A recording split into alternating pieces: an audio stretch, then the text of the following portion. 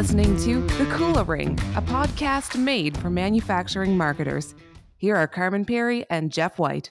Welcome to the Kula Ring, a podcast for manufacturing marketers brought to you by Kula Partners. My name is Jeff White, and joining me today is Carmen Perry. Carmen, how you doing, mate? I am delighted to be here yet again. Fantastic. Good to see you. And you? I'm doing great. Nice. Yeah, really looking forward to what promises to be an interesting discussion. We haven't really delved too much into the idea of the the development of marketing teams within established manufacturers. Yeah, before. but it is certainly there are a wide number of manufacturers out there, particularly the more ones that maybe fall more in the mid-sized category often, that they've been making do with very minimal marketing investment. Great sales teams. Yeah, often. and they're looking to build out that function in house, and frankly, most just don't know where to start. Yeah, I think it really, in most cases, starts with hiring somebody who knows how to do this. Yeah, or that they hope maybe knows how to do it, and then we'll find out, right? Yeah, But exactly. Today's guest represents a lovely success story 2 years in of building up that organization. So Yeah, on the journey. yeah, exactly right. Yeah. So joining us today is Matt Canter. Matt is the director of marketing at Greenfield Global. Welcome to the Kula Ring, Matt. Thank you. Thank you for having me. Yeah, so lovely to have you on the show.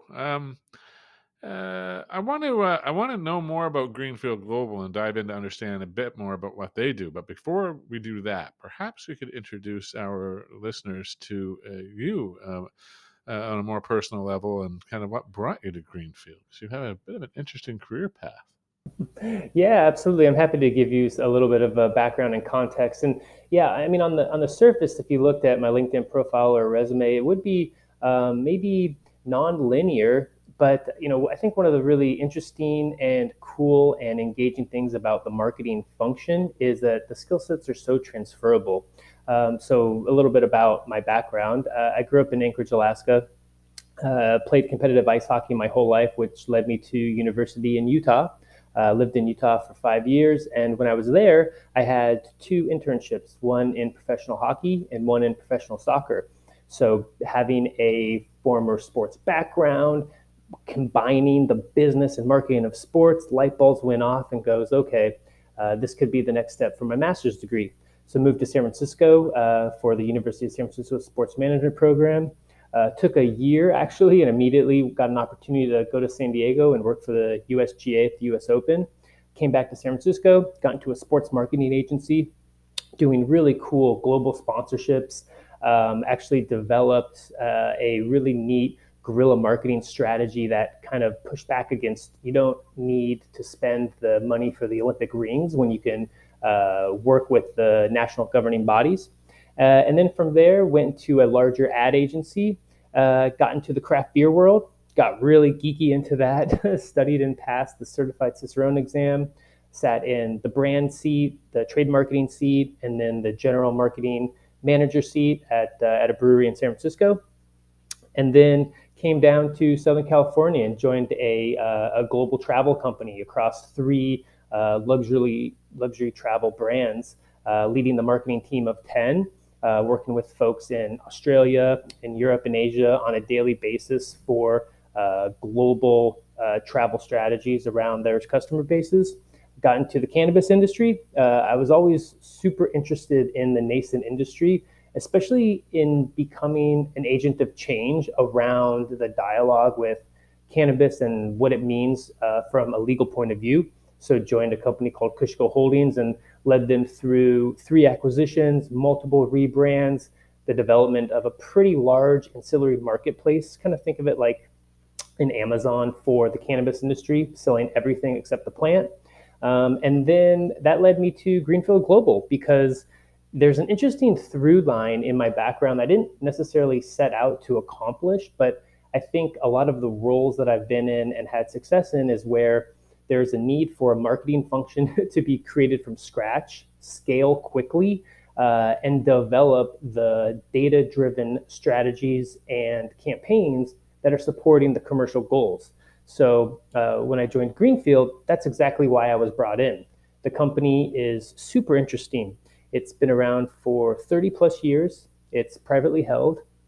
It is North America's one of largest ethanol producers, packagers, and distributors, but has really three distinct business units.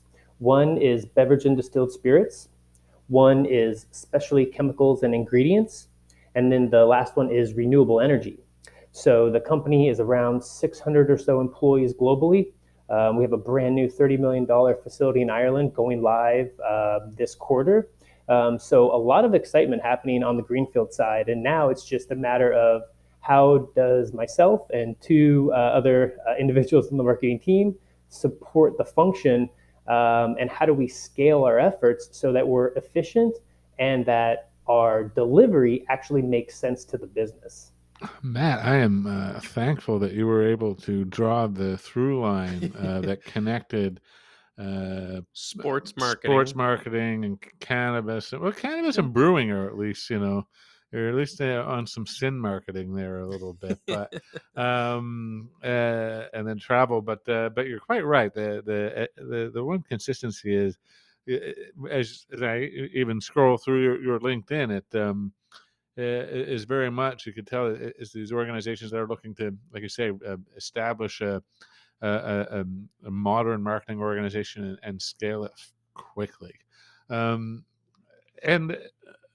I guess as you've looked to do that, give us a bit of if you will, the current state of the nation, because you were the first marketing hire in the firm's 30 plus year history.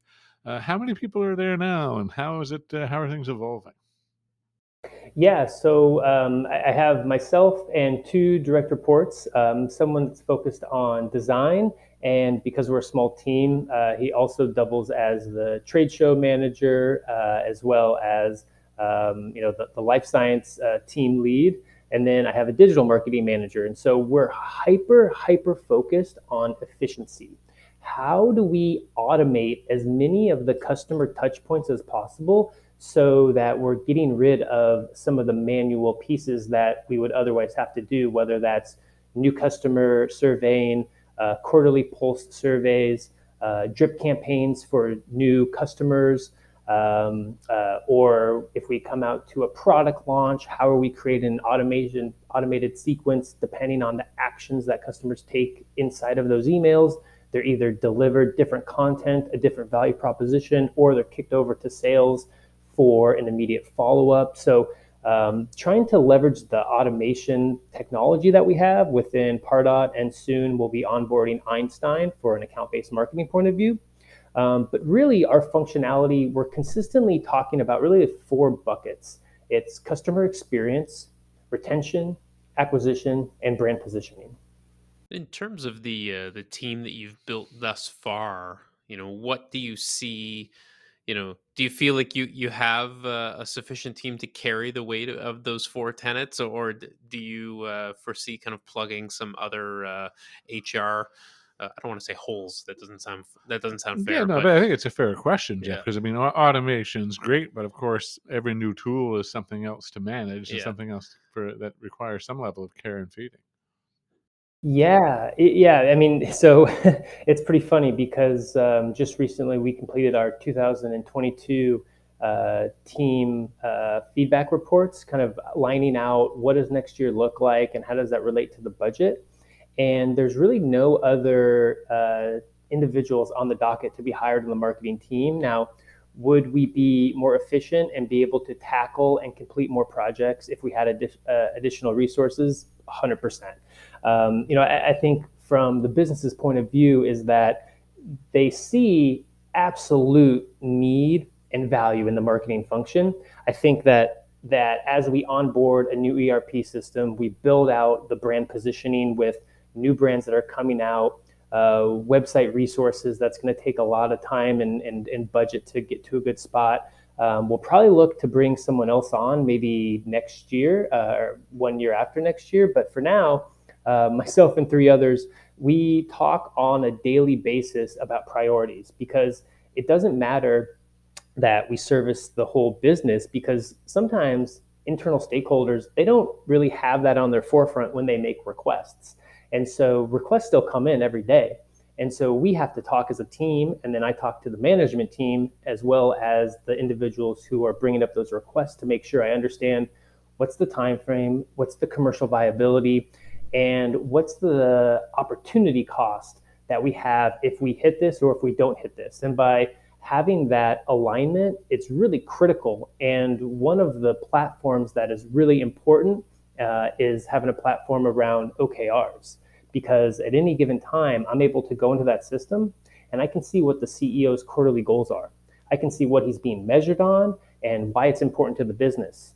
And in the exact same vein, I can click around and I can see what all of the business leaders of all of the business units, what their goals are and how are they being measured. So we take all that information, and then that's how the marketing team develops its quarterly objectives. But huge caveat is that as the quarter goes on, things arise, right? Nothing is ever set in stone. So there's this interesting balance between planning the quarter and saying these are all the things that we're going to do from a customer, an acquisition, an advertising point of view, a technology point of view, but you still need to factor in and keep enough time frame and resources and budget to be able to attack the things that arise in the middle of the quarter that become pressing and super important that you had no line of sight to. I love how we've moved from a business world that used to plan and make 5-year plans on the regular to one where, I don't know, 3 months is a long time. How could we possibly know? Yeah, exactly. Well, I mean, within those 2 years that you've been there, we've seen a rather large shakeup in how Yeah, of things actually course, of work. course. I don't want to get too far past the mention of OKRs, Yeah. because not everybody's going to know what objectives and key results, like what that term OKR means, and kind of how it comes to life inside of an organization. So, I guess can you perhaps just orient us all to that briefly? Yeah, absolutely. I'd love to. And in fact, I've tried to implement this methodology at a previous company where it wasn't driven top down, and no surprise, it didn't work. I've known of OKRs because even though I'm in the marketing function, I have both left and right brain, super analytical, super organized, but then also can pull on those creative strings when needed. And so here at Greenfield, I think one of the things that I just absolutely love and is going to be a massive takeaway from my time here is when you have the entire company, this is a global company of around 600 employees, and we are all on the exact same page as it relates to why are we doing something, why does it matter, and how does it connect with the entire business. So objective, key result, essentially it starts at the top and it goes all the way down to the bottom. And the CEO is the very first person at the beginning of every single quarter to lay out his OKRs. He basically says, these are my 3 or 4 main objectives. And then underneath that is a number of tactics that are smart, right? They're realistic, they're measurable, and they're time oriented. And then from there on, his direct reports, the leaders of the business units, they do their OKRs. And then everybody underneath them continues that process until the last rung has done their OKRs. So at the end of that, what you have is that you have someone that's in a coordinator or an entry-level position all the way up to the CEO. We are all literally doing work that is attached to the next level up. And so for me, it's so helpful because coming back to the same point, having 3 individuals on the marketing team service a very diverse business with so many needs, we have to be super strategic and prioritized. And so if something arises that's not within the OKR methodology, we kind of take a pause and we go, listen, this may be an awesome idea and something that we really want to do, but we may have to come back to this next quarter or the next quarter because we just don't have any room in our ability to take this on in a moment. So it keeps us really focused and it keeps us online to make sure that everything that we're doing hits all the way to the top. And the super cool thing is everybody's accountable. I can go in and I can poke around at all of the C-level executives and see what their OKRs are, just like anybody in the business can go into marketing and look and see exactly what are we striving for, what are our status updates, and what are the data points that we're using to measure ourselves against. Man, one of the lovely things about that, as you outlined with the prioritization, is it really takes it allows you to be very dispassionate about it at that point. You can kind of take I think a lot of the emotion out of telling somebody that their idea maybe has to wait, or is it going to get done Yeah, this but it's not in quarter. the OKR this quarter. Yeah, yeah, it gives you, it's almost like, you can say something's policy. No, it's not your opinion that it's not Yeah. going to happen. It's policy that it's not going to happen. Yeah. It's a similar effect, it seems to me. Yeah, and another thing that is also really cool in terms of making sure that we're aligned is that prior to every quarter, I spend a couple of weeks and I go to all of the different leaders that I interact with, whether it's on the quality side, the sales side, C-level communication side, product side, and I basically say, this is what my OKRs look like next quarter. Let's have a quick chat and let's align because maybe the managing director of Ireland, managing a brand new facility with a lot of really aggressive sales goals says, I love it, but let's factor in 1, 2, and 3, these new products that are coming online, or an individual within the extraction market, say, where their customers are very transactional.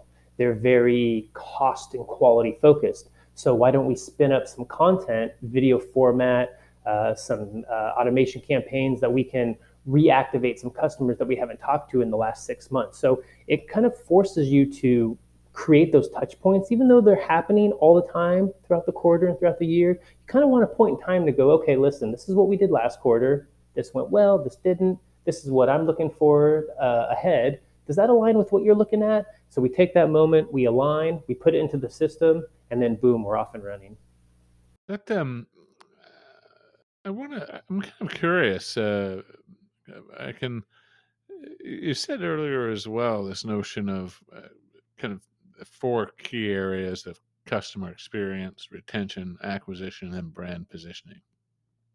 And as you come into an organization that hasn't had a dedicated marketing function, and I mean, we're only 2 years in it, and I'm sure that in some ways can seem like a long time and like it was yesterday. At the same time, I'm curious, where do you see the biggest gaps among those four? Like, is there one of them that jumped out? It would strike me. I mean, I don't want to put words in your mouth, but I would assume that a company like that's probably pretty good at retaining customers. Probably doesn't have a huge amount of turnover. Um, but maybe they've let some of the intricacies of customer experience slip. I don't know. I'm kind of what would you say needed the most attention of those four pillars? Yeah, no, absolutely. By far and away, content creation and brand positioning, by far and away. So, a couple of quick examples. The company is Greenfield Global, and one of the product brands it acquired many, many, many years ago is Farmco. It was Farmco Aper. Aper was dropped and simply became Farmco. Now, the really interesting thing is that we did an internal survey. And the really interesting thing about this company is that there's individuals that have worked here for 10, 15, 20 plus years. And then there's a whole nother bucket of employees that have been here for 1 to 2 years. So you have this pretty big gap of legacy mindset and then brand new point of view, ready to make change and be innovative and push boundaries, right? So we did an internal survey and we asked our team, what are we?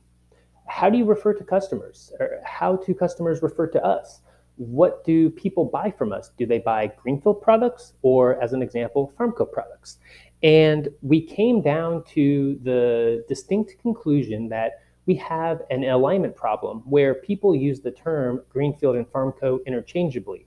It's no, I guess a quick example would be you don't go to the store and you don't buy, a Mars bar, even though that is a product. You buy a Snickers bar, right? So you're not buying the company, you're buying the product brand. So we're actually going through an internal process right now to realign what are our product brands, how does that look against our company, what are some key examples that we can create, and then we're going to go out internally, kind of do a virtual roadshow and have an internal university course.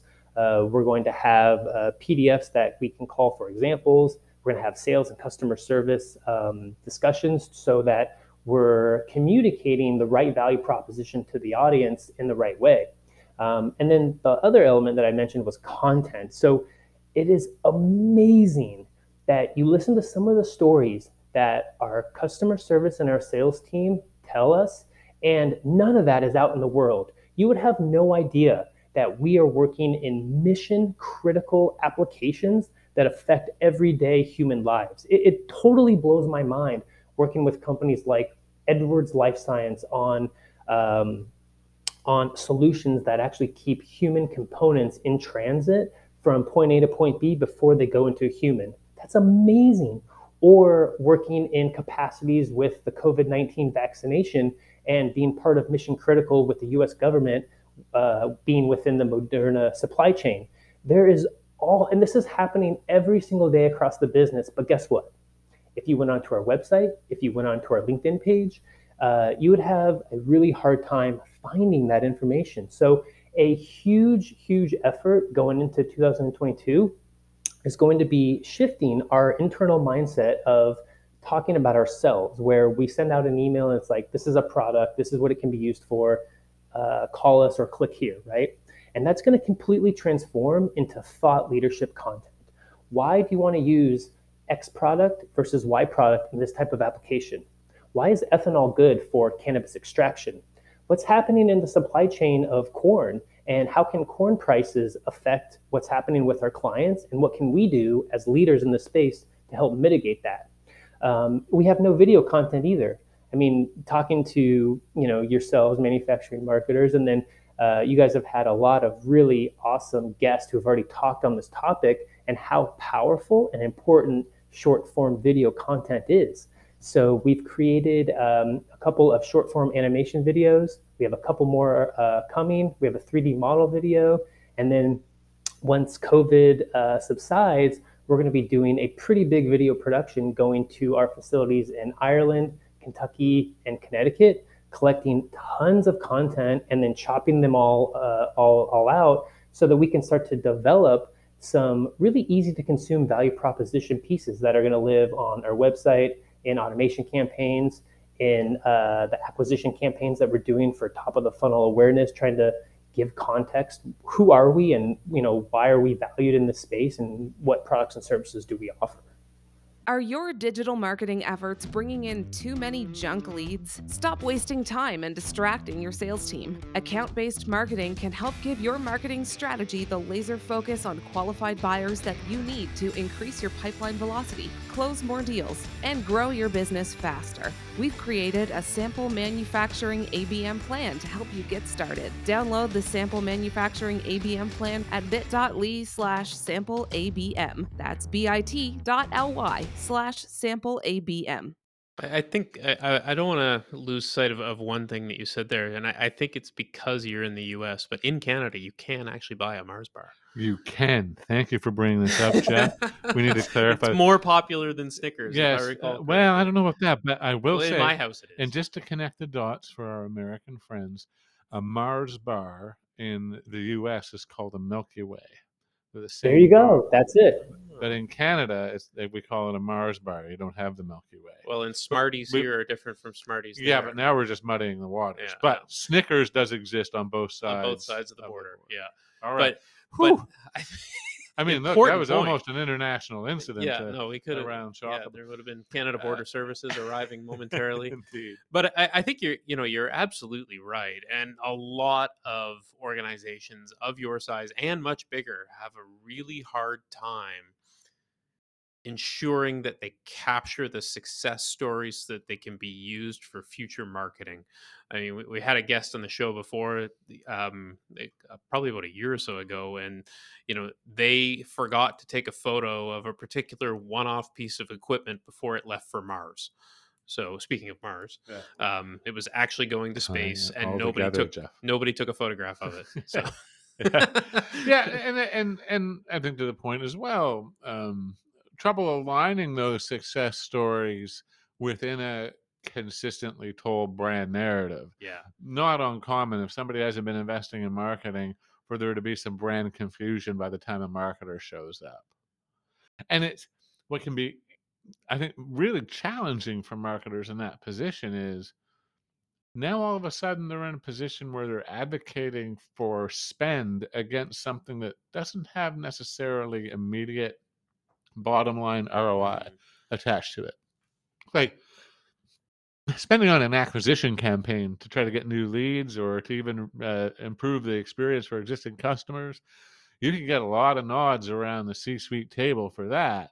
But when you start saying that the brand's confusing to people and we don't even know how to talk about ourselves, sometimes that message isn't always as easily received. I guess I'm curious, Matt, did you find any difference in the uh, organizational buy-in for the work that you've had to do to try to bring some cohesiveness to the brand structure?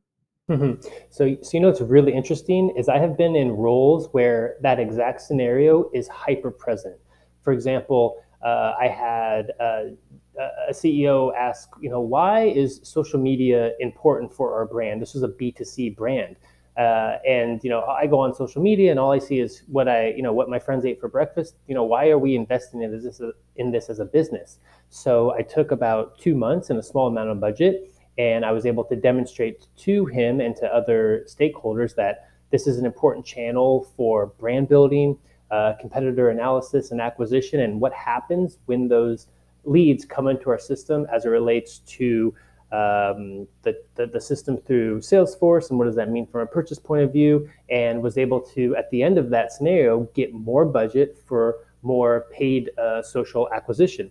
Now, coming to here at Greenfield, I think one of the really unique things about the company is that the CEO, it's his family's company, but he hasn't been in this business his entire career. He's from Silicon Valley. He created and worked inside and sold multiple businesses in a variety of different B2C and B2B environments.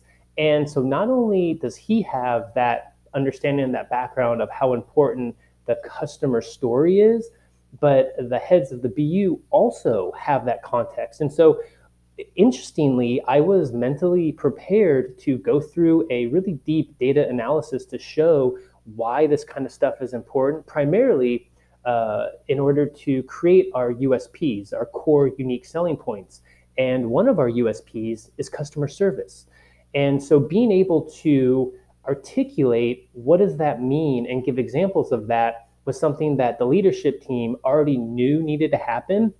And thankfully, while the company in general is extremely data focused, from my point of view, I cannot get anything approved if it doesn't have a strong attribution model attached to it. And even for things that are a little bit more challenging to attribute success to, maybe like event marketing or things like that, or content creation, there is still a general kind of band of flexibility that I'm given in order to test, optimize, and report back. So I think one of the benefits of being a kind of a, let's call it a new marketer in the new seat, is that we don't have any benchmark data. I don't have a whole bunch of information that I can go back to and go, okay, in the last 5 years, this is what the advertising campaigns look like for the life science market. This did well, this didn't go well. Okay, let's take this forward and build off of it. We're doing everything new. So it's kind of exciting in a way that when things arise, there's not a lot of pushback as it relates to testing something, as long as I have a strategic lens and I can turn that around and talk to the owners of the business and say, we want to do this because this is what we think the potential is going to be. This is what I think is going to happen at the end of this activity, this experiment. We're going to test, we're going to learn, we're going to report back. So having constant feedback loops is incredibly important to put a pin in. Did this do what we thought it would do? Was it successful? Was it not successful? How much did it cost? And so we're kind of building this repertoire as we speak. So luckily, I don't have a legacy business leaders that don't look at that kind of stuff as valuable, because today there are so many competitors in our particular space that sell the similar type of products that we sell. So for us, and what we talk about all the time, we just had a leadership call not too long ago with our CEO, and it really comes down to being customer partners, being agile, and being just hyper focused and completely obsessed with the customer experience. And I think having those things on the forefront allows us to keep our customers happy. Kind of going back to your point, retention, it's important. It's certainly probably not the most important prong in those pillars. But just this last year, we did something that we hadn't seen a lot of competitors do, which we did a customer appreciation month. So we were kind of kicking around the idea, we always do, like so many other companies, you do an end of the year customer appreciation. We're going to do it again this year because it's a good thing to do and it makes you feel good when you receive something like that. But we wanted to do something in the middle of the year that was a little bit unexpected. And so we put together a program and we gave out some money for our customers to $500 to give to a charity of their choice, and then $500 so that they can do a team lunch, team outing, just something special, something to surprise them and go, listen, we know COVID has been challenging. We know this year is different, but we just wanted to say thank you in a different way. So finding small opportunities like that really go a long way to kind of coming back to answering the question, why are we different and why are we unique? I think any time that you can show a leadership team that what you're doing has the customer at its center, certainly helps with buy-in with people who might otherwise, overlook the power and benefit of marketing. Yeah, I think that's quite true. Yeah. The it's a language most people can at least understand, I think. Yeah, for sure. As opposed to sometimes I think getting lost in the abstraction of brand or what have you isn't always as easy a muscle to flex, right? Yeah, for sure. Yeah. And a quick example, right? Like asking, for example, when I get asked the question, why do we need to clarify the brand of Farmco and Greenfield? I can simply point back to the report that we created from our internal survey. And essentially, the story, the summary is that we have a little bit of confusion internally and also with customers. So right away, just having those two key talking points, it allows somebody, no matter their context or what department they're in or where they sit geographically, if they hear that, they go, oh, wow, so we actually confuse ourselves, and then sometimes that confuses the customer. Instantly, they go, oh, okay, well, let's go ahead and fix that. That makes sense. Cool. What are you working on? When is it going to be ready? Oh, that sounds really interesting. So I think the way that I kind of look at it is if we can root it in something strategic, then the conversation, it's a lot less abstract as to why we're doing something. Of course. I think that's great advice. I'm kind of curious what other advice you would give to yourself as we're kind of winding down today's show. I'm just kind of curious, 2 years into the role, having some clear successes, expanding the team. If you had to do it all over again, would you do anything different over those 2 years and I think 1 month that you've been there? You know, that's a really interesting question. I think one of the things that if I could go back and kind of tap myself on the shoulder, it would probably be to get alignment and get seated a lot faster next to a sales individual and sales teams to understand the business better. And let me give you an example as to why. So we do have offices in our warehouses and our facilities in Kentucky, Connecticut, Ireland. Corporate headquarters is in Toronto, and lots of satellite offices. So the marketing team sits at a satellite sales office in Southern California. So I'm not next to the production team, the quality team, the legal team. My internal stakeholders, my sales leaders, they're dispersed globally. And so I think one of the challenges was getting up to speed really quickly and trying to create our buyer persona documentation. Trying to create this document that we have called our market channel catalog, which we just recently completed. And what it is, it's a running repertoire of every single market, who the audience is, what products they buy, what's our value proposition, who the competitors are, and then all of the industry publications that we're aware of that would be used for advertising channels. So I think, for me, when I think about successful moments here at Greenfield, I think it's times when myself and the sales team have been lockstep next to each other, completely understanding what their problem is, what their pain point is, and then me taking that away, thinking about it, coming up with a plan, presenting it to them, and then us together going, yes, this is awesome. This is exactly what we need to solve this problem. So we're in a really good cadence now doing that. And doing it remotely presents its own set of challenges. I've worked in places, for example, at the brewery where you get up and you walk downstairs and you talk to production, or you walk across the street and you talk to quality and management, and everybody's right there. So having a remote workforce presents its challenges in terms of understanding our process better. And so spending more time on site with the teams, getting into a better daily cadence with the sales team to spend time to become a product expert, which is still something I'm striving for today, myself and my team. We sell a lot of different products to a lot of different audiences. And so trying to keep that all organized, I think I would had said, you should make that as part of your 120-day plan, because it took a little bit long for that cadence to get in a good rhythm. And I think that we could have had a couple of extra wins early on if that was accomplished.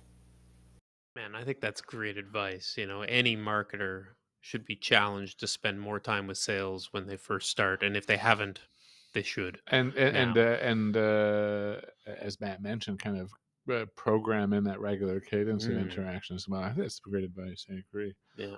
Yeah, and one last comment to that, right, is like from a sales point of view, they're busy.